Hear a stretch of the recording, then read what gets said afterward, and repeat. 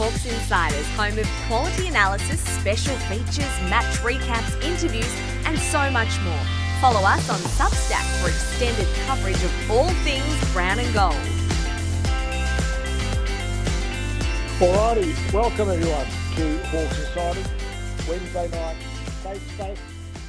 At least Wednesday night for a couple more weeks before we move back to our traditional Thursdays. My name is Ashley Brown. Great to have you with us once again on this dreary Melbourne winter's evening. Dreary as we contemplate what the Hawks have been the last couple of weeks as well. We'll get into that very, very shortly. We've got most of the crew with us tonight. Andrew Weiss and Darren Levine on various school and other duties. Hopefully be back next week. But in the driver's seat tonight is Danny Prince. Hello, Danny. Ash, good to be with you tonight. And hopefully we can find other things to chat about outside of the performance last weekend, because it wasn't very good. We actually put the shout out for some questions, and we've had a wonderful response. So that'll take up a bit of thank goodness, the spaces. And I've also given you all a bit of homework just before we started tonight as well. So that I'll be hitting you up with a bit later on. Brad Klebanski, hello. Congratulations on your Blues last week. Thank you very much, Ash. Do I have the good or the bad tonight? We'll see how it goes. We've got. I don't know. I'll probably give you the bad because it's. That's what makes you happy, makes you comfortable, and what you're known for. And good to have Simon Morrowitz with us for the duration. Hello, Morrow. Hey, Ash. If you want this to stay under about 3 hours, I wouldn't give Brad the bad. Well, it's the same old, same old. It's just like the old press the get. I was going to say. It all comes spewing out. So he just keeps it in his note app on his phone and just says, yeah, tick, tick, tick, cross, tick. It's Brett Lee off the long run, isn't it, really? That's what it is. So he'll get to that very, very shortly. Thanks everyone for your support of Hawks Insiders. $5 a month, $50 a year for great online Hawthorn content. A bit of interest in the non-official Hawthorn media space that we might get to a bit later on as well. Just something I've noticed. I spoke about it on SEN earlier this evening if anyone caught my segment, but worth exploring just a little bit towards the end as well. But let's get into it. A pretty crappy day for the Hawthorn Footy Club at the MCG on Sunday, losing to Carlton at an MCG home game for the first time, I think, since 2000. I think I saw the stat. That's pretty disappointing. It was Carlton 17-10, 112, defeating Hawthorn 7-10-52. About the only two good things to come out of it was the wonderful activation by the Hawks for pan care and having those three or four bays of the MCG, the top deck of the MCG, reserved to commemorate the 3,500 people who've lost their lives to pancreatic cancer was a great gesture by the football club. What it did mean, of course, with 65,000 people in attendance, is that the AFL members, and especially the MCG members, had to deal with some of the great unwashed infiltrating their space because the public areas are actually full and the spillover had to go into the reserved areas. But all for a good cause, and being a Hawthorn home game, there was the slight consolation that pretty much every Carlton supporter in the joint had to pay money to get in. So the Hawks made a bit of coin out of the day, but not much else went their way. So, Danny, start with you. Give us some good out of the day. What could you find? Well, you found the best one straight off the bat, so thanks for taking one of very few. But look, there were a couple of positives. I thought the return to the senior side of Josh Ward was a real positive. He spent the better part of the last month down at Box Hill after injury. And, he looked really good. He was one of our better players straight off the bat. He moved well. He used the ball fairly well comparatively to his teammates. I would say, I'll preface that by saying nobody used the ball very well on Sunday. But, comparatively, he wasn't bad. And it was just good to see him come straight in and be our leading disposal getter on the ground. So a big tick to Josh Ward. I thought Will Day continued to be impressive. Again, another one of the Hawks that didn't use it very well, but his endeavour was great. he's really developing a nice repertoire of tricks to get himself out of tight spaces. And yeah, he's definitely one of the upcoming leaders of this young football club, and it's great to see his star continue to rise. I would say Josh Weddle's response to being put on Charlie Curnow and copping an early bath. I thought his response in the second half was pretty impressive, and to finish a game like that where the Hawks got absolutely towed as a 19-year-old in your first year and finish with 23 touches and 19 pressure acts was a pretty solid effort. Look, he wasn't fantastic by any means, so I'm not making excuses for him, but you just want young kids to show something, to show heart, to show dash, and he definitely did that. And then I thought, even though they got beaten, a couple of our mids battled hard. That's a really scraping the bottom of the barrel in terms of the good. But they battled hard. They battled manfully. They weren't effective, but James Warple and John Newcomb were okay. So that's pretty much all I got, Ash, in terms of players. There was a lot to not enjoy from Sunday's game, and I'm generally a fairly optimistic, positive person, but on the back of the previous match against the Gold Coast, I thought there would be some kind of response. To dish up that first half like they did was atrocious. So I would say the only other positive I would be able to bring is that the third quarter fight back after halftime to win that quarter was pretty good. That was very comprehensive. I think you got it right. Brad, you weren't part of the recap podcast on Sunday night. We tend to keep you off them because otherwise it would be an 8-part special. That I would have loved would to be have joined recording on Sunday night. We would be recording. We might have to get you on for one before the end of the year, but it would have been an 8-part special. It would still be going into the morning. Some of us have to do things like sleep. We ended up giving, and I think in hindsight we look a bit silly, we ended up giving 11 players a pass, which I don't think was quite... Yeah, no, we missed the mark there. I think we missed the mark. I think we've been overly generous. How many players do you think got a pass mark out of that game? You'd be lucky to count them on one hand. I'll try and keep this short for the bad, but I am happy to join on when we're playing 4:45 on Saturday. We're not winning, so I'd be more than happy to join after we get comprehensively beaten by GWS on the cow paddock on Saturday, but we'll leave that one for later. First bad, the match was over before it was begun, before it started after selection. We spoke about it internally. I messaged straight away. Harry Morrison, Chad Wingard coming into the team. Harry actually played pretty well. He had, I think, was leading possession getter in the first 3 quarters. Finn McGuinness is the sub, a slow midfielder that can't kick. He also did okay when he came on, but the team selection reeked of Alistair Clarkson days. Those can disagree, but that team on Saturday was completely the wrong side, and the team selection set the tone for the game. Prinzy mentioned it. Goalless in the back half against Gold Coast. Goalless in the first half this week. We played Carlton, who were 15th. Gold Coast, when we played them, were 14th. So to come out and not kick a goal in the first half against a side that, yes, they had a good win before the bye, but Carlton's not a great side this year. They won't be playing finals this year. Extremely disappointing. The ruck combination again, which I've written about numerous times, absolutely deplorable. Ned Reeves subbed out after 2 possessions and 1 mark.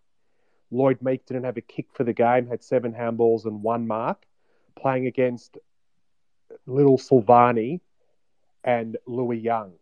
No ruckman. We won the hit-outs by about, I think, 32. Lost clearances, got completely manhandled in the middle. Connor Nash had another poor game, his second in a row, which is quite disappointing. I mentioned in our group he looks cooked. Ash disagrees. I think you're just going to say he's in bad form. I think he's going to get a rest. I've just got a feeling him or one of the midfielders will get rested this week. It's time we see one of Cooper Stevens. Hopefully Cooper Stevens. Henry Huswaite, we might get a debut soon, which will be good. We're going to get to that in the questions, bro, because one of the questions relates to that. So hold your horses on who we might see in the next few weeks, because we'll address that with one of the questions. The forward line, very poor. The dropping of Cozzy, even though he wasn't great the week before, but had performed well against Brisbane, had a disappointing game and gets dropped. So Mitch Lewis is left one out, double team, triple teamed all game. Yes, it was great to see Fergus Green come back. He could have kicked 3 or 4 goals, but let's be honest, he didn't have an opponent all game because his opponent was playing on Mitch Lewis the whole game. So not having a second key forward was terrible. We saw DGB kick 4 in the VFL. I've seen a lot of people calling for him to come into the team. Be great to see him in. If DGB plays, he plays as a defender. It's great that he kicked 4 goals, but he kicked 4 goals against a poor VFL side. He was trialled there. I know he's played 1 or 2 quarters occasionally this year, but if he's going to be played as a forward, he stays in the VFL and plays a few more games as a forward in the VFL. I don't know what the answer is. Jack is back from injury, but he'll need a few weeks in the VFL. The back line without James Sicily yet again. Sam Frost was an absolute disaster. I love Frosty, but his time's up. He needs to go. It's time we start looking to the future. And if DGB is going to come in, hopefully he does come in. This week he plays as a defender. GWS don't have a big forward line. James Blank can play on Jesse Hogan. Blake Hardwick will obviously play on Toby Green like he always does. So, yeah, DGB hopefully comes in this week. CJ probably needs another week in the VFL, but our back line was poor. All of the lines, forward line, midfield, ruck, back line was just a disaster. But apart from that, Mrs. Lincoln, how did you enjoy the play? Maura, you didn't see much of the game, but I want to know, you wanted to point out to all the people talking up about Hawthorn kicking 5 points in the first half. Yeah, well, you guys are lightweights. I was in Adelaide the day that we scored 3 at halftime. So, enough of it. We've all been there, and it's 5 is a luxury. What year was that? It was the day that Charlie Dixon tore us a new one. It was a couple of years ago now, but was that a wet night? No, not from memory. But yeah, he just took like 3 or 4 big pack marks and it was over by halftime. Which, by the way, meant the Port Adelaide fans were a bit more civil about it. So, positives. How do you? We haven't had you on for a couple of weeks. How do you think the Hawks are tracking? Well, here's the thing: we have the rarest of luxuries this year, which is an entire season with no pressure. Whatever happens. We are clearly building beyond this. And I think in the moment, it's very easy to forget that. But on the whole, a season is a season, and it's going to have ups and downs. This is the year where we can have them. I'm not going to be this generous next year, but this is the year where anything goes. And as long as the coaches can get back, during the week and teach the players what went wrong and how to do it better next time, I don't really care about the scoreboard. And I think we all kind of agreed that academically at the start of the year. And I think it's important. You were very big on this. It's good that you're reminding us of this. This was your shtick back in Yeah, February. well, it's important to remember it because you can get lost in back-to-back 10-goal losses or whatever it is. At the end of the season, we're not going to think about games like this. We're going to think about the good ones and bounce off those and build off those. And I'm here to remind everyone that this is a season of no pressure, no significance, and no consequence. So, by all means, get talented. And Brad, you can point to Carlton's ladder position. They are better than that. They are a better team than that. We don't have 2 Coleman medalists and a Brownlow medalist and a Rising Star winner and all that. They are better than their ladder position. And they're going to beat pretty bad teams. We are in a clear bottom 3. And teams outside that are going to beat us. And that's okay. Unless Hawthorn gets them on a bad day, which has happened a couple of times this year. So it's good to have you. So you're the realist. Brad's the pessimist. You're the realist. So your opinions and your views are very, very welcome. So we'll put a bow on that day there. I sort of discussed the fan experience already in terms of the crowd and the Panther activation.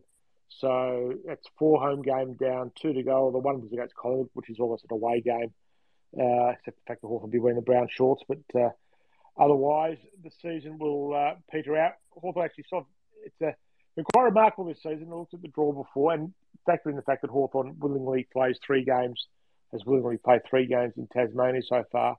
But Hawthorn has not played consecutive games in Victoria all year. They hit the road again this Saturday to play the Giants, where they at a venue, Giants Stadium, where they are 0-7.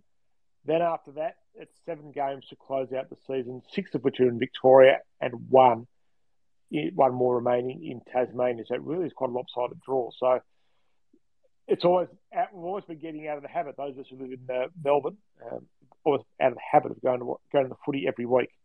To watch Hawthorn, well, for the last 7 weeks of the season, you can get back in the habit because it's 6 out of the last 7 weeks.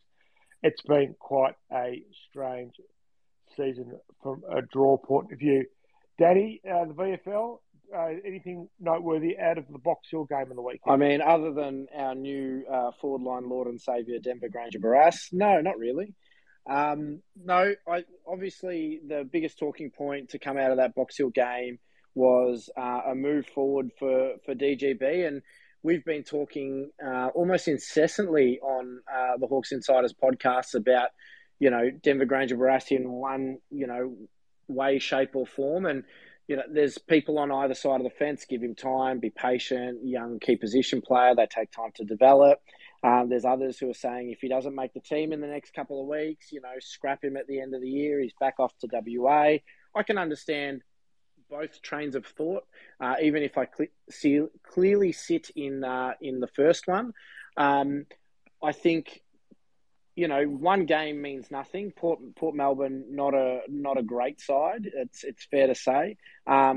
So, we shouldn't put the cart before the horse and think we've found the answer to our forward line needs or our forward line issues. But that is a positive game for DGB and the sort of performance you love to see. I think he talked to the Hawthorn website about having a lot of freedom this week. They basically just told him to go out, attack the footy. And what I really liked was that they were really impressed with his running patterns, because his running patterns and his endurance as a defender has been one of the things that's let him down the most. So hearing comments from our coaching staff saying, he really, his running was really, really good, is a positive sign. I think the freedom that playing in the forward line for somebody like Denver, who is a player who likes to attack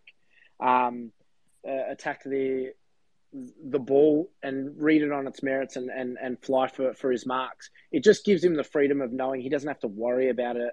A player, he can just go and do it. And even if it's not a long-term fix to play him up forward, that confidence that he'll get from having a few weeks of being able to do that will hold him in good stead if he goes back into the back line either later this year or next year or never. So I think there's something to work with there. I don't know whether it earns him a place in the Hawthorn side next week.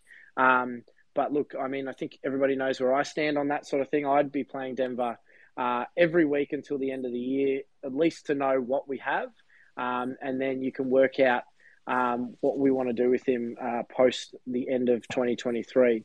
But I think there was more positive performances for a few other players. I thought, we saw another reasonable game out of Cooper Stevens and Henry Hustwaite. Ned Long got in amongst it. There was a really impressive performance in the back half for Jai Sarong, who at about 192, 193 centimetres, could be that third tall defender that we're looking for going forward. I think that it was said that, the last couple of weeks he's been very, very impressive. And Cam McKenzie playing a full game, having 20-odd touches and 2 goals as well, I think is another positive. But that's probably what we saw out of the Box Hill game, and there's enough positives in there to get excited about it. Yeah, so Brown, who's a Box Hill listed player, 33, GF 26, Muskee 26, Sarong 25, Ned Long 23, McKenzie 23, Hustwaite 22, Stevens 22, Phillips 21, Kaczynski 18. And in terms of the goals, DGB kicked 4, McKenzie kicked 2. They were the main. Highlights. We'll say one other thing, Ash, while we're there. Brandon Ryan didn't have a great day, but he kicked 6 6 points. So clearly he's a focal point, and he's had a very, very rough day with the boot. It'd be interesting to see what we'd be saying if he brought his kicking boots and he'd finish the game with 6 goals, because we'd probably be itching for him to get into the team. So any time a forward can have 6 shots on goal is a good thing, and you'd hope 9 out of 10 times that is more like a 4 goals 2 rather than a 6 behind. So something to keep an eye on in the next couple of weeks.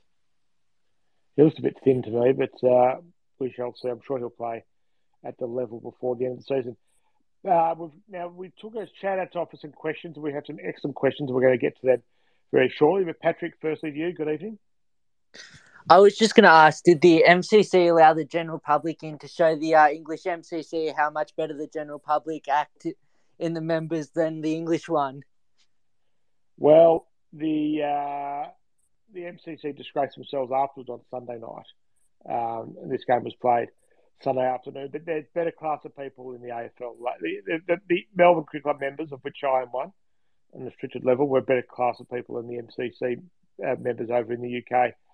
Don't quite have the born to rule mentality of the egg and bacon tie, whereas over there. But no, it's good. It's good to go to the MCC and then get a taste for it, and then maybe you put yourself down for the waiting list, which is ridiculously long at the moment. They had another intake the other day for 1 month of waiting list to become a full member. So it's. I calculated I've still got 15 years now before I become a full member of the MCC, which is not ideal. Dan, You're getting so close now. Yeah, well, I was so close I can touch it. In 15 years, I will be able to touch it. But I'm a restricted member. I have a media pass, so effectively, I'm a full member of the. At this stage, I'm effectively a full member. By the way, I should mention I do love the SEN and love of all the Hawthorn independent media, because I saw they mentioned me on the sounding board scorecard the other week as well. Well, you are just becoming a media star. You'll have your own show on SEN before long, Patrick. Just write Hutchie a nice note, and you'll be there because you're so well known there now. Dan, good evening. G'day, fellas. Great show. Couple of observations and a question, if I could.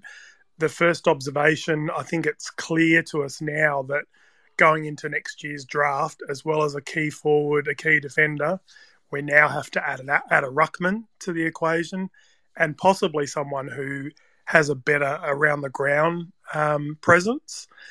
I wonder sometimes whether the tap ruckman is almost extinct to a certain extent. The other thing too is, and you guys have already touched on it, playing Wingard, Finn McGuinness, and who was the other one you spoke of? They're just blocking. Harry Morrison. Yeah, they're just blocking development. They're not part of our next premiership push. So I think none of them should play again. And I don't think there's any currency to be gained by playing Wingard. I don't think he'll have any value at season's end. And the question for you guys is around, we can clearly see what a big void Sicily leaves. And obviously his ability to read the play probably can't be taught. But I just wondered whether a Connor Nash, a Will Day or a Scrimshaw could potentially play that role. Although I do get nervous that Scrimshaw might be being passed by some of the kids. So keen to get your thoughts on that. All good questions. We'll throw them around a bit. I think Will Day could play that role because he's smart. And he played that role for a while against Gold Coast. Just as Gold Coast were getting on top in the second quarter, they moved him back and he was able to stem the damage for a little while. I think Will Day could do it, but he's just such a silky, beautiful midfielder that I think they'd like to get him in there. Gents, what do you think about the other points that Dan's made? Think about Scrimshaw. Agree with everything he said. Scrimshaw defensively is incredibly poor, which we've seen him dropped for before. I think he's going to be lucky at the way he's playing currently. I think he'll be lucky to be in our best team at the end of this year and the start of next year. I know we raved about him and we couldn't believe he wasn't in the side at the start of the year. I think he's been actually quite poor since coming back into the team. He gets a lot of the ball, but defensively he's not good enough. Great. DGB is the player who I think could become that intercept defender for the time being which is why I believe he should be in the side. The ruckmen agree 100%. Ned Reeves, I keep hearing how young he is. He hasn't played enough games. Pretty sure he's 24. He's turning 25. He's tall enough. He's big enough. He's tank for someone who's been in the system for, I'm pretty sure this is probably, Princey, correct me if I'm wrong, his 4th year on an AFL list. He's still not fit enough. He just cannot get around the ground, struggles around the ground, makes better around the ground, but he's not a good tap ruckman. For his size, they don't get angry enough. They don't hurt the opposition.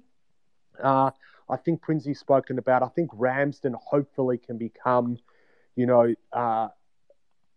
either our first or second ruckman to play with one of the current guys. But I agree. I can't see at the moment now they're both being played as our number one, but neither of them can play as a forward and neither of them do anything around the ground. So playing both of them together leaves us one short every week. So I don't know what the solution is because Ramsden's still 2, if not 3 years away from becoming a consistently good AFL player. Prinsey, you might have a different opinion. No, I think you're pretty spot on, Brad. I think what they're trying to do is they're trying to put Lloyd Meek and Ned Reeves out there to work out who long term takes the mantle as number one ruck. I think looking at them as a duo, they don't work, they don't mesh. They're both first rucks who want to ruck the majority of the game. They both offer nothing when they go forward, like you suggested, Brad. So we really need, and it shows the value of a player like our ex-skipper Ben McAvoy, and also David Hale in the Halcyon years. Those guys who can do a bit of ruck work, or like in McAvoy's case, could ruck all day if you needed him to, but could play as a legitimate second or third key forward. And I think the value there is huge. I think they've got really big raps on Max Ramsden. I've watched him a little bit in person. I've watched a lot of film of him. I'm a big fan. I think his fluidity of movement is very different to Meek and to Reeves. I think he moves around the ground incredibly well, kind of like a tall midfielder, a bit sort of Tim English, Luke Jackson style without the polish.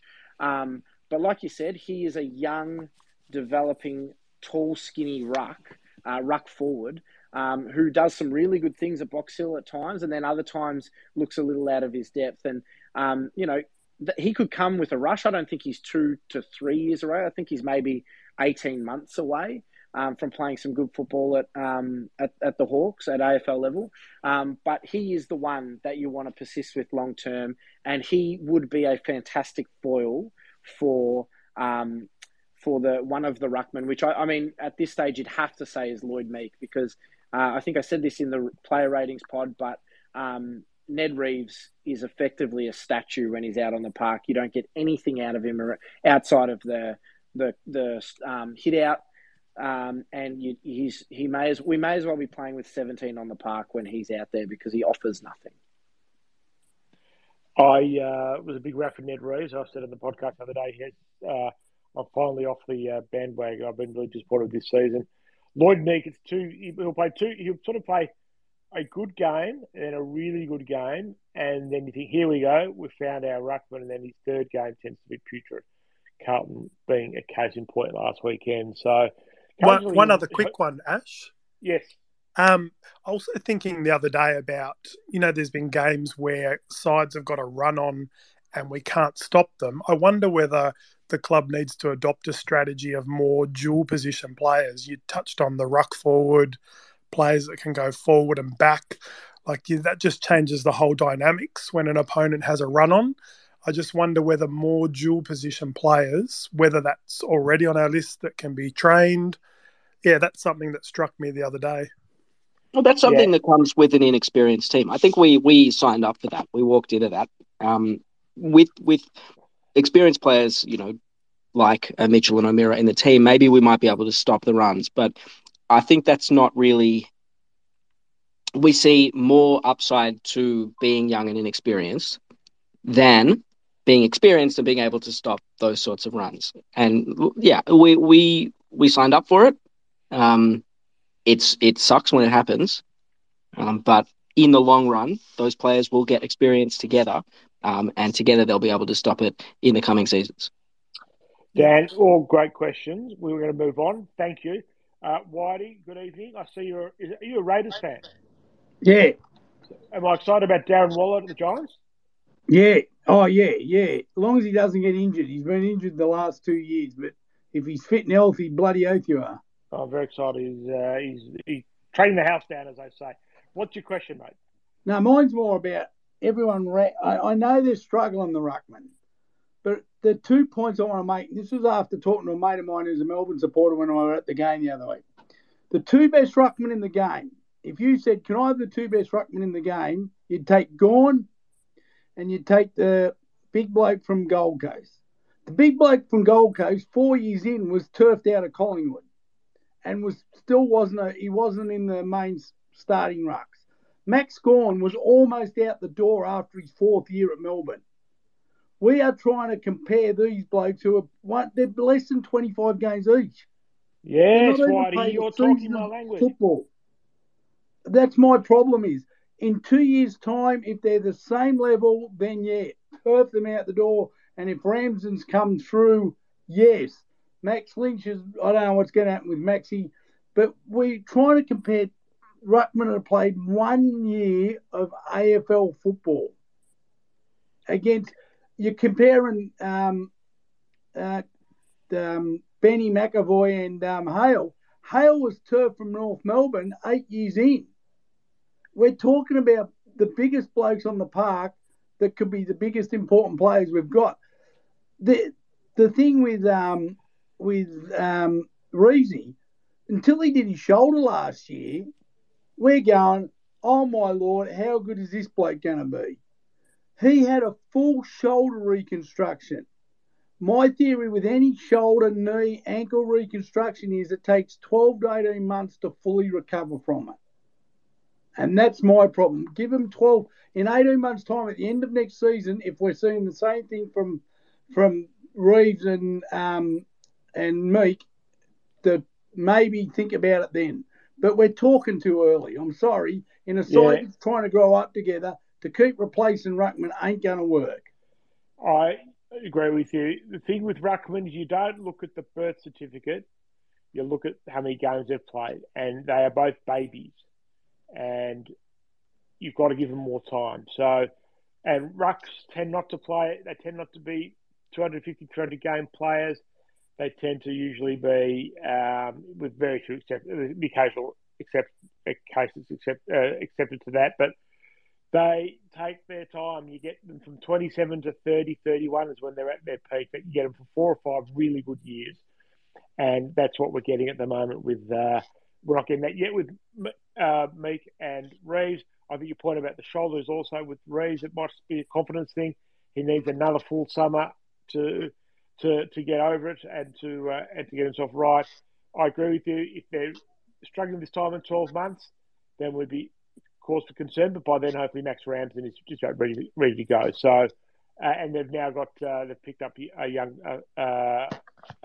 Mother Tucker, so he's there as well. So they've got a few options in the ruck department. I'm not quite as pessimistic about the big man department as others are. Whitey, we've got a full board and want to get a few things. So thanks as always for your observations. Great to have you on board. G'day, Mick. Ash, how you doing? I just want to pick up on Whitey's observation, which I agree with. The other issue that I've got is our actual centre square mids. I don't think they read the ball very well off our ruckman. I'm not saying that that the ruckmen are dominating, but they're getting the hit outs. Now, there's some missing link between the hand and hitting the ground. Because my other bugbear with our centre square is also we fumble, and they're under pressure, and we do that handball around the clock face, and all of a sudden the pressure goes on, and we miss getting clearances out of the square. That's my real frustration, I've got to say, with the centre square work, more so than the ruckmen themselves. Well, certainly the Carlton players are reading it much better than the Hawthorn players on Sunday. It's very frustrating. The Carlton players are going to fall the ball. The Hawthorn yeah, exactly.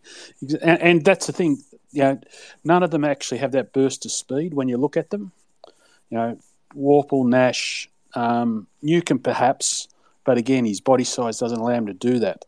And then Will Day, he sort of plays that, that's called the quarterback. Not that I like the term, that one back on the defensive side, look for the outlet kick. But, that centre square group, and it changes every week at the start of the game. I just don't know how they get consistency there. That is a frustration, I've got to say.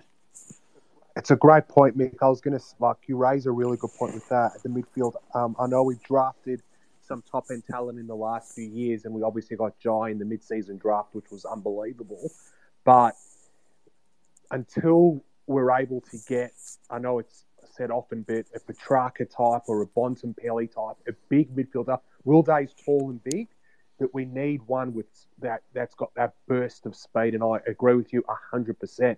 And it's interesting, I remember when we were at the Brisbane game, we saw, I mentioned Prinsey, I was sitting with you when Jai started on the bench and Warple started in the midfield. And then, the start of the second half, it's different. And then the next game, it's different. I know Sam's trying different things, but surely you start every single game with your best midfielder mix. And Jai's our best midfielder probably with Day. So it's an interesting point, Mick. But, I think it'd be interesting to see, obviously, with the draft, which we'll, have a session on in a few weeks' time. Once Prinsey will probably lead that one. But an explosive midfield, I still think we're one short. Josh Ward looks like he's going to be a really nice player, but he's small and lacks pace. Mackenzie's very, very classy. I don't know, Prinsey, he doesn't look overly quick and explosive to me. We need that 6'2" plus midfielder that's got extreme pace. So it'll be interesting to see. I just want to jump in here and bring it back to what Morris said. Is this year is a free hit, and I think talking about the various rotations and seeing different midfield units at the start of the game every week.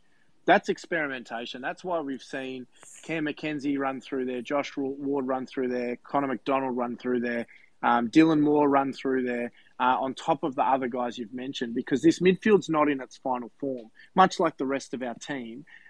We're trying to give exposure to as many people as we can while still trying to stay competitive in the midfield. And I think Sam generally has done a really good job of finding that balance of giving different players minutes through the midfield, allowing them to develop while also staying very competitive. I think we're top 6 as a clearance midfield in the comp. For a team that's third last, that's a fair effort. But I think referring back to Mick's point around cleanliness at the stoppage, I think that's also a reflection of a couple of the guys that we have in there. Warple's not necessarily incredibly clean. Connor Nash is not necessarily incredibly clean. They're battlers, they're placeholders who are doing incredibly well this year. But in 3 years' time, you would hope that the Cam Mackenzies, the Josh Wards, the Connor McDonalds, guys like that have taken their spot and relegated them to a bench position, relief midfield role, or that these guys are playing in Box Hill. So I think we need to ensure we keep an eye on the long term while we're thinking about the right now. And I think Mora's point at the start of this space about this being a year where there's no pressure and no expectation allows our coaching staff to experiment a little bit more than, say, they would next year or in 2025. Just on that, I take Mora's point about, it's a year of experimentation. But equally, Rob McCartney said at the start of the year, the second half of the year will be better. To me, we've almost gone back to the start of the year. It's like kids going on school holiday, coming back and starting class again. 3 points for a half or 5 points for a half, and even Mitch said that in the press conference, how you lose is how you get respect, and the way in which we've lost the last couple of weeks.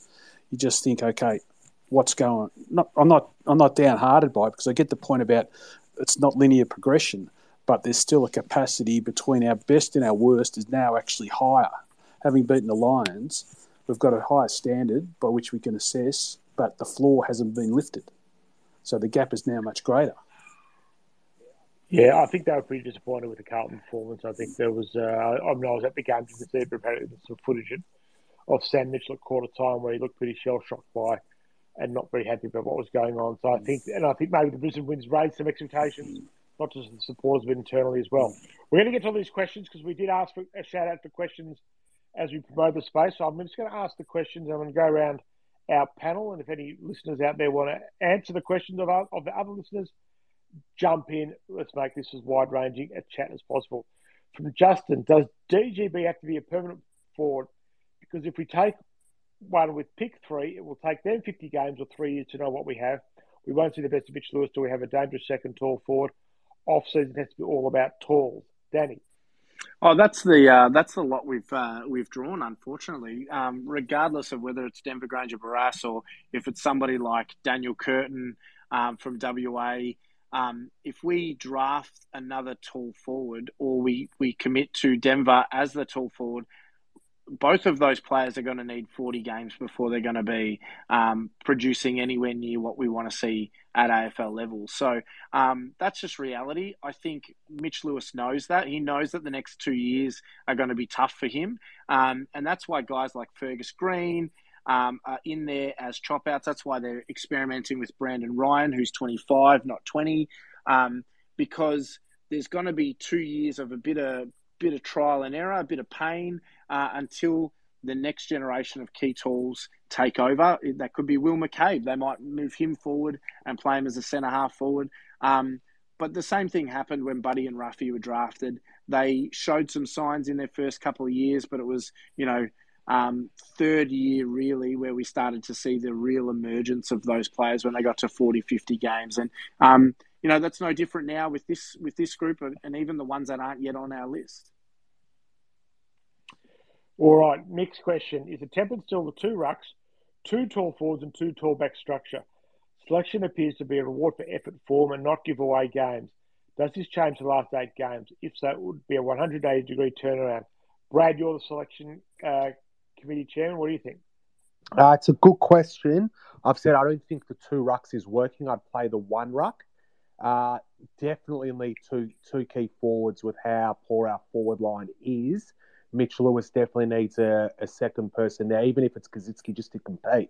We saw what happened on the weekend with Mitch Lewis getting double and triple teamed, which was really unfortunate for him. I actually felt really sorry for him. It got to the stage, in the second half where he was way up the ground just trying to get his hands on the ball, just to get a touch. The back line we've seen with selection, the 2 key defenders definitely, because it frees up Sis. We saw at the start of the year when Sicily had to play more key position, how poor our backline was. But again, what's the solution? James Blank, is he going to be, our fullback in 3 years' time? We won't know still for quite a while. Sam Frost definitely won't be.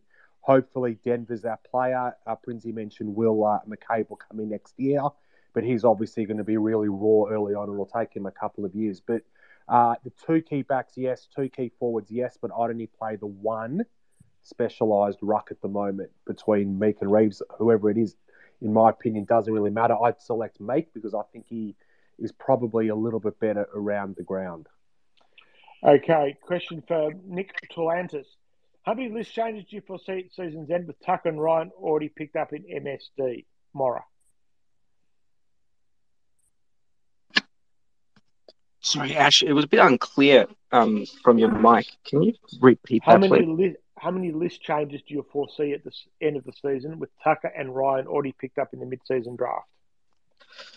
Oh, that's a good question. Looking ahead there, I think we need to be pretty brutal, just because we need to give ourselves options going forward. We need to be able to take a few picks in the draft, maybe 3 or 4, and also leave room for, an SSP, and also leave a space open, for next year's mid-season draft.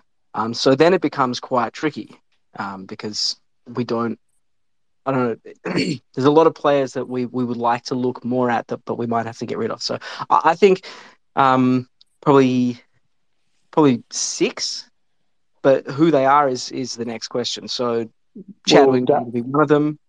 Yeah. Sorry, who did you say? Well, we'll save the going through the list forensically for a bit later on, but you would think guys like Josh Morris, Wingard, would be in a bit of trouble straight away. You would think Max Lynch will probably come off. That's another one as well. We've got a few weeks to go through that. Yeah, but fundamentally, to answer the question, I think it's got to be a few, just because we need to give ourselves room for flexibility. So let's call it 5 or 6.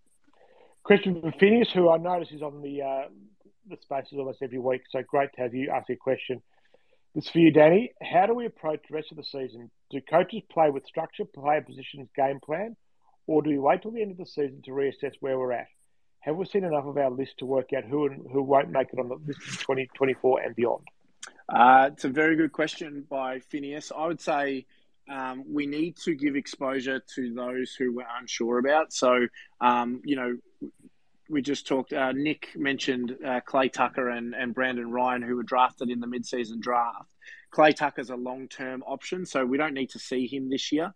But Brandon Ryan's in on a 6-month contract, so we have to see him at AFL level, or he will not be around next year. You would expect. We need to see what Cooper Stevens can do at AFL level. Funnily enough, Cooper Stevens has played more. He played more games last year in an eventual premiership winning side than he has in a bottom 3 side this year, which is just baffling to me. But we also would love to see Henry Hustwaite and see how he goes. And then one of those young small forwards at Box Hill would be good to see, either Bennett or O'Sullivan. There is nothing stopping us. I know we've used quite a few players already this year. There is nothing stopping us from using another 4 or 5. And seeing what we have. We know there are a few players already that probably won't make it past this year, and you touched on a few of those already, Ash and Mara. But there are others that have serious question marks. So we don't need to change our game plan or anything like that. We need to continue to play the way we are, but we need to get more games into these guys that have question marks just to see what we've got. And I'd add in Denver Granger Barras to that mix as well. For me personally, and there might be a few that disagree with this, it's more important to me that we play Denver Granger Barras in the AFL team than it is somebody like Sam Frost. So I'm not worried, even if that makes us a even less experienced back line. As soon as Sicily's back in, I'd be dropping Frost and I'd be getting Granger Barras in to replace him. Ash, back to you. Sorry, Mal Booth. With the team going so well in his absence, do you think they'll be able to squeeze Captain Sicily in when he is ready to return? I think they'll find room for him, Mal, just quietly. Hawk 12 has got a serious question about the defenders, but one of them I will throw to you, Brad. Will Blank make it? I'm hopeful. I don't think he's a number. I don't think he's a number 1. I think he's doing a pretty good job. It's a really good question. I hope he does. I think he's got potential, but I don't think he's good enough to be our number 1 key defender when we're playing finals again. So I've seen enough. Like he's an okay AFL key defender at the moment, but the truth is, in my opinion, he probably wouldn't get a game for any other side in the comp. Like maybe. Like West Coast have Barras, who's way in front of him. McGovern's always injured. North Melbourne have Ben Mackay, who's going to be leaving them, and Griffin Logue. Is he better than those two? Maybe on par. He's not better than Mackay. So I think he's doing a pretty good job considering how much ball comes inside our defensive 50. But will he make it as a quality AFL fullback? I'd say less likely than not, but there's still a bit of hope. Mora, question for you from Glenn Sanderson. Thoughts on Cade Simpson as our backline coach? Understand we were without Sis and Impey this week, but it doesn't look like we have any structure back there. He's an unproven coach, and it feels like we've taken a huge back step this year with our defence. It's a valid point, and it's one that my neighbour keeps texting me basically every week. He is unproven. He sort of came out of nowhere, and instantly our backline has gotten worse. Now, to what Brad was just talking about, James Blank will be a better player when we are better. That's just how it works. Defenders are better when the ball's not getting turned over and pinging straight back into your 50 from mistakes that are happening up the ground. Now, structurally, we could probably be better, but most of the time, we are not doing our backline any favors. And the ball, we are moving the ball very quickly, and it's coming back at us equally quickly. And our players just don't have the time to set up in any sort of structure. So you'll see the end product is the ball goes inside 50 and someone takes an uncontested mark from the opposition.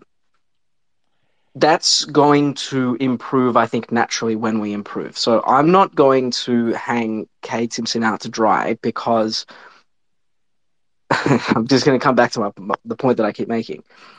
We're going to have days where we look really bad because we're not a great team yet. Everything will look better when we get better and when the play up the field gets better and when the players get games together. This all takes a bit of time. Cade Simpson never really saw a lot of success as a player, and he was part of a backline that lost a lot of games. So it's fair to perhaps to perhaps wonder if he knows what a good backline looks like. But this is true. But all things considered, if you were to say, dump him and go for a more experienced backline coach, that would be, as far as I'm concerned, just nothing more than scapegoating. All right. I'll put this question to you, Danny. What will it take for Cooper and Huswaite to be given 3 to 4 games this season? It's a question from Pato. Where would you see them playing and who would they replace? That is a really good question. So Cooper Stevens clearly has to replace one of the inside ball midfielders because that's the position that he plays. So they'd be relying on, I guess, Nash or Warple being managed for a week, maybe rotating, with the other being managed. I think that the thing holding Cooper Stevens back right now is he has a very strong one wood. That's the contested ball. But a bit like Warple, his one wood is kind of his only wood. So he doesn't really have many other strings to his bow. And that's what's holding him back. Talking about, players who have the talent and ability to play in different positions. Cooper Stevens probably hasn't really shown that to this point in his career. And I'm not sure he is much more than an inside midfielder. I think he's quite good at what he does, but that's kind of even when in our heyday early on, that's what stopped Josh Kennedy from playing the majority of his football career at the Hawks, is because he was a inside midfielder that could only play inside midfield. Granted, Josh Kennedy was very, very good at that. He had to go find a place and a list that didn't have Luke Hodge, Sam Mitchell, and friends in front of him in that spot. So Brad Sewell. And Brad Sewell, and there's a few more too. Jordan Lewis. The list goes on. So for Cooper Stevens, that's his biggest roadblock at this stage.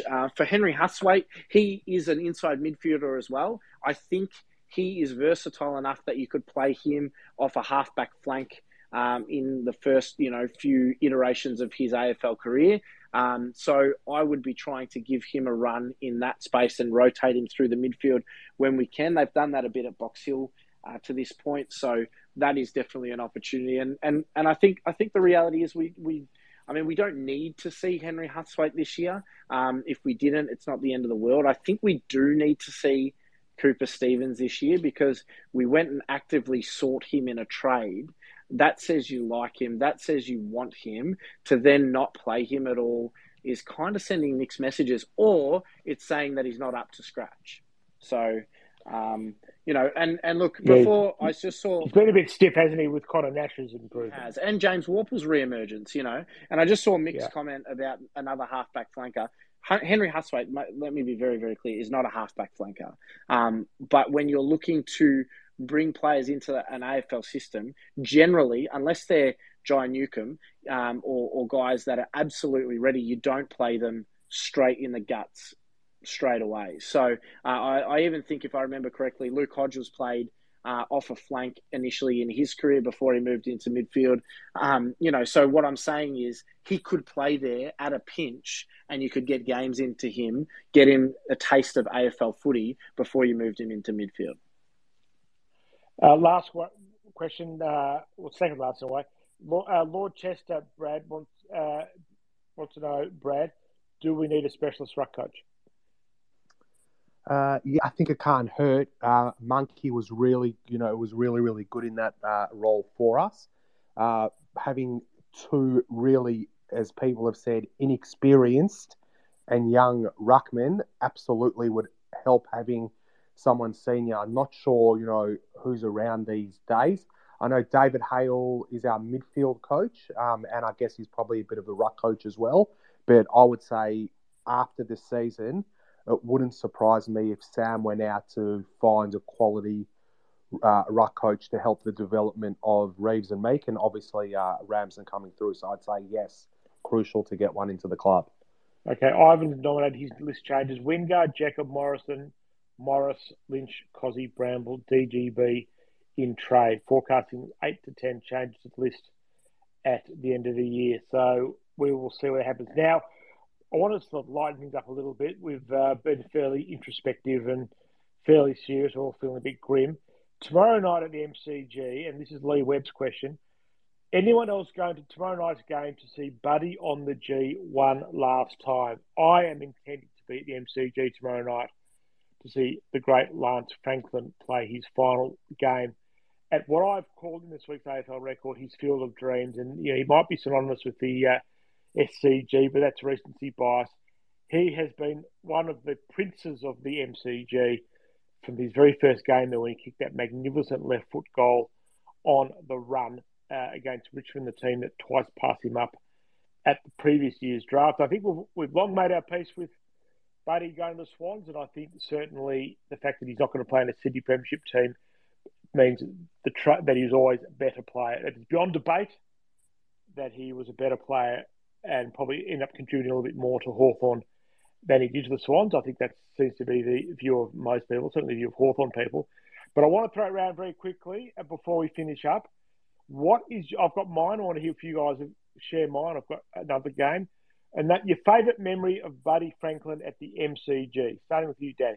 Oh, for me, it has to be the game against the Bombers where he kicked those two absolutely incredible goals. Picked the ball up on the wing, took just a number of bounces, burnt his opponent. One of them was Cale Hooker. We remember that absolutely clearly. And then just nailed two of the best goals you'll see. Two absolute contenders for goal of the year. And not only did he pull them out in consecutive weeks, he did them in the same game. And 10 minutes apart. And the beauty for me was, as a lot of people, I was there with my brother sitting on level 4 on the forward 50, on the arc of the 50 touching the boundary line on the goal that he kicked those goals on. And just the whole stadium was absolutely electric. I will never forget those moments for the rest of my life. And I remember just standing there looking at my brother in shock and disbelief at what we'd just witnessed from this 198 centimetre, 100 kilo man. I think, for him to be able to do that sort of thing is just phenomenal. And that memory will live with me for the rest of my days. Brad? It's too hard to choose. I want to give a couple. The ones that Prinsey just spoke about now, the goal against Collingwood in the 2011 prelim when he was playing on Chris Tarrant, the dribbler was just unbelievable. The crowd went nuts. That goal is underrated. His performance against the Bulldogs in 2008, I think it was the qualifying final. That goal where he bounced the ball to himself basketball style. He swatted the ball. Yeah. That was one of my favourite goals of all time. But in all seriousness, like if you go on YouTube and you watch highlights of Buddy when he played for Hawthorn, and we've been so blessed and lucky to see him and Cyril. If you watch the highlights packages of Rioli and Franklin playing for Hawthorn, you just realise how lucky we were and how good they were. So I'd love to try and get there tomorrow night. I think I'm going to be working quite late. So Ash, enjoy, because it's going to be the last time we see one of the greatest of all time, who was a Hawthorn player, play on the MCG. Maury, you got a favourite Buddy moment from the MCG? Yeah, he kicked a couple of goals in the 2008 grand final, which was good. But my number one, the one that stood out instantly when you posed the question to us, was also against Essendon, but a different game. It was a bit younger, I think. It might have been 2007. and he kicked 5 goals in a quarter, and it was just so beautiful to watch him 5 goals in destroy them. 15 minutes. He destroyed Essendon. 5 goals in 15 minutes. He kicked 4 goals, and then until they finally moved McPhee off him, and then we kicked it to Roughhead, and McPhee's on him, and he must have thought that he was having just the worst day ever. And Roughhead's kicked from about 55 meters out, and McPhee finally did something good. He smothered the kick, and it bounced straight to Buddy. He snapped it round the corner and kicked his fifth for the quarter, and it was just beautiful. It was so wonderful. He was just starting to spread his wings. I don't think he'd won a premiership or I don't think he'd kicked his 100 goals by then, but it was so great to watch a dude just tear Essendon apart by himself. That quarter stands out for me. That's why we loved him so much, because he saved his best for Essendon. He decided every time, right? He knew that Essendon games mattered, and he would turn up to play Essendon and put on a show every single time. And the Hawthorn supporters absolutely adored him for it. So, you both mentioned that 08 qualifying final when he kicked 8, and that SWAT goal, then turned around off a couple of paces, I think it's the greatest goal I've ever seen. Yeah. Live. The best part about it was, I found this on Google, that was Dale Morris in the Herald Sun that morning said, "I'm not worried about Buddy." The big back page story. So Buddy's having breakfast with Campbell Brown, and he says to him, Brownie shows it by the article. He says, "Oh, is that right?" He says, "I'm going to hang 8 on him tonight." And he went out and did it. So he was a freak at the time, and I said, I've long made my peace with it, and I'm so looking forward to going tomorrow night. And I've said this a few times, I really hope the footy club can, when it's all said and done, I would love nothing more than Hawthorn to bring him back for a lap of honour next year, because I think Hawthorn supporters will forgive him, and they will just face him with adoration, give him the farewell he never got because of the circumstances in which he left. I'm not sure that's a majority view, but it's something I really would like to see the footy club do next year, just to remind him, because he brought so much enjoyment to so many Hawthorn supporters for close to a decade. Patrick, quick question before we finish up. I was just going to say, not quite an MCG memory, but mine has to be the 07 elimination final, where I was lucky enough to run through the banner, and what a great goal to win the match for us. Yeah, it was a fantastic day. I've never heard a crowd as noisy as that one. Actually, I was going through his stats. His average goals per game it's one is UTAS Stadium, which I think is based on the back of kicking the 13 against North Melbourne. Marvel is 2, SCG is 3. MCG is actually only number 4. He's averaged 3 goals a game there, but I just think the highlights invariably came at the MC, maybe because he played a few more games than anywhere else. But the MCG is the place where we saw him at his very best. Thanks, everyone, for your contributions. A couple of things we want to tie up before we go. Very quickly, Danny, Seamus Mitchell, our boy, 2 more years. Yeah, great news for Mitchell and great news for the footy club.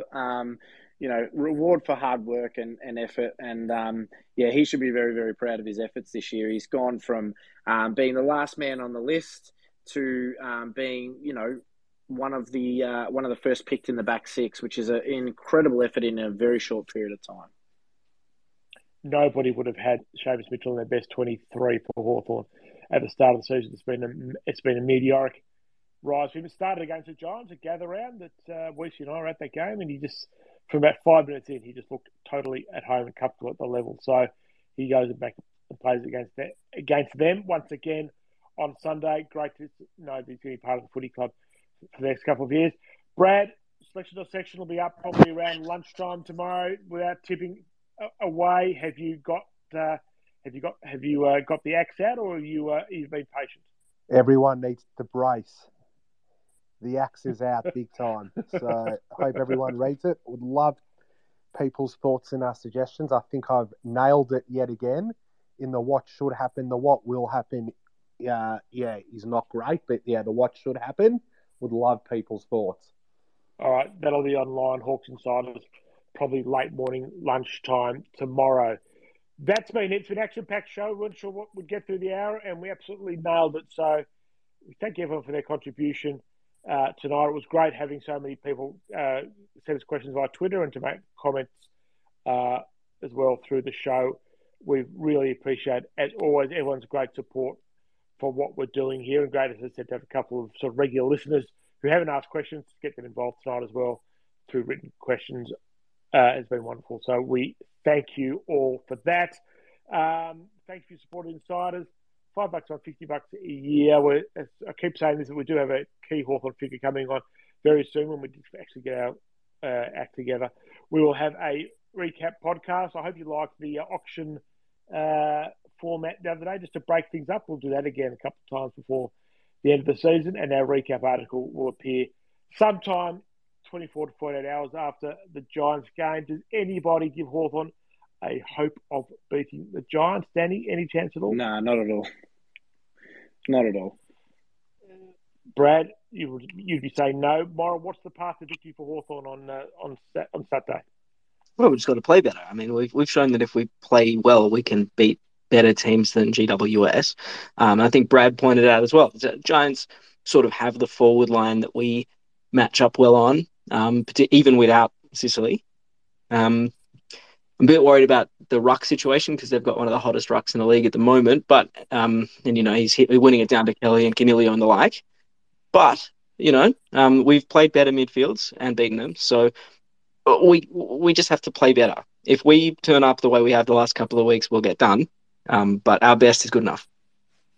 They are overdue a win at Giant Stadium, so let's hope it comes late on Saturday afternoon. There'll be some good players back in the side as well. So they play better with Brockman in the side.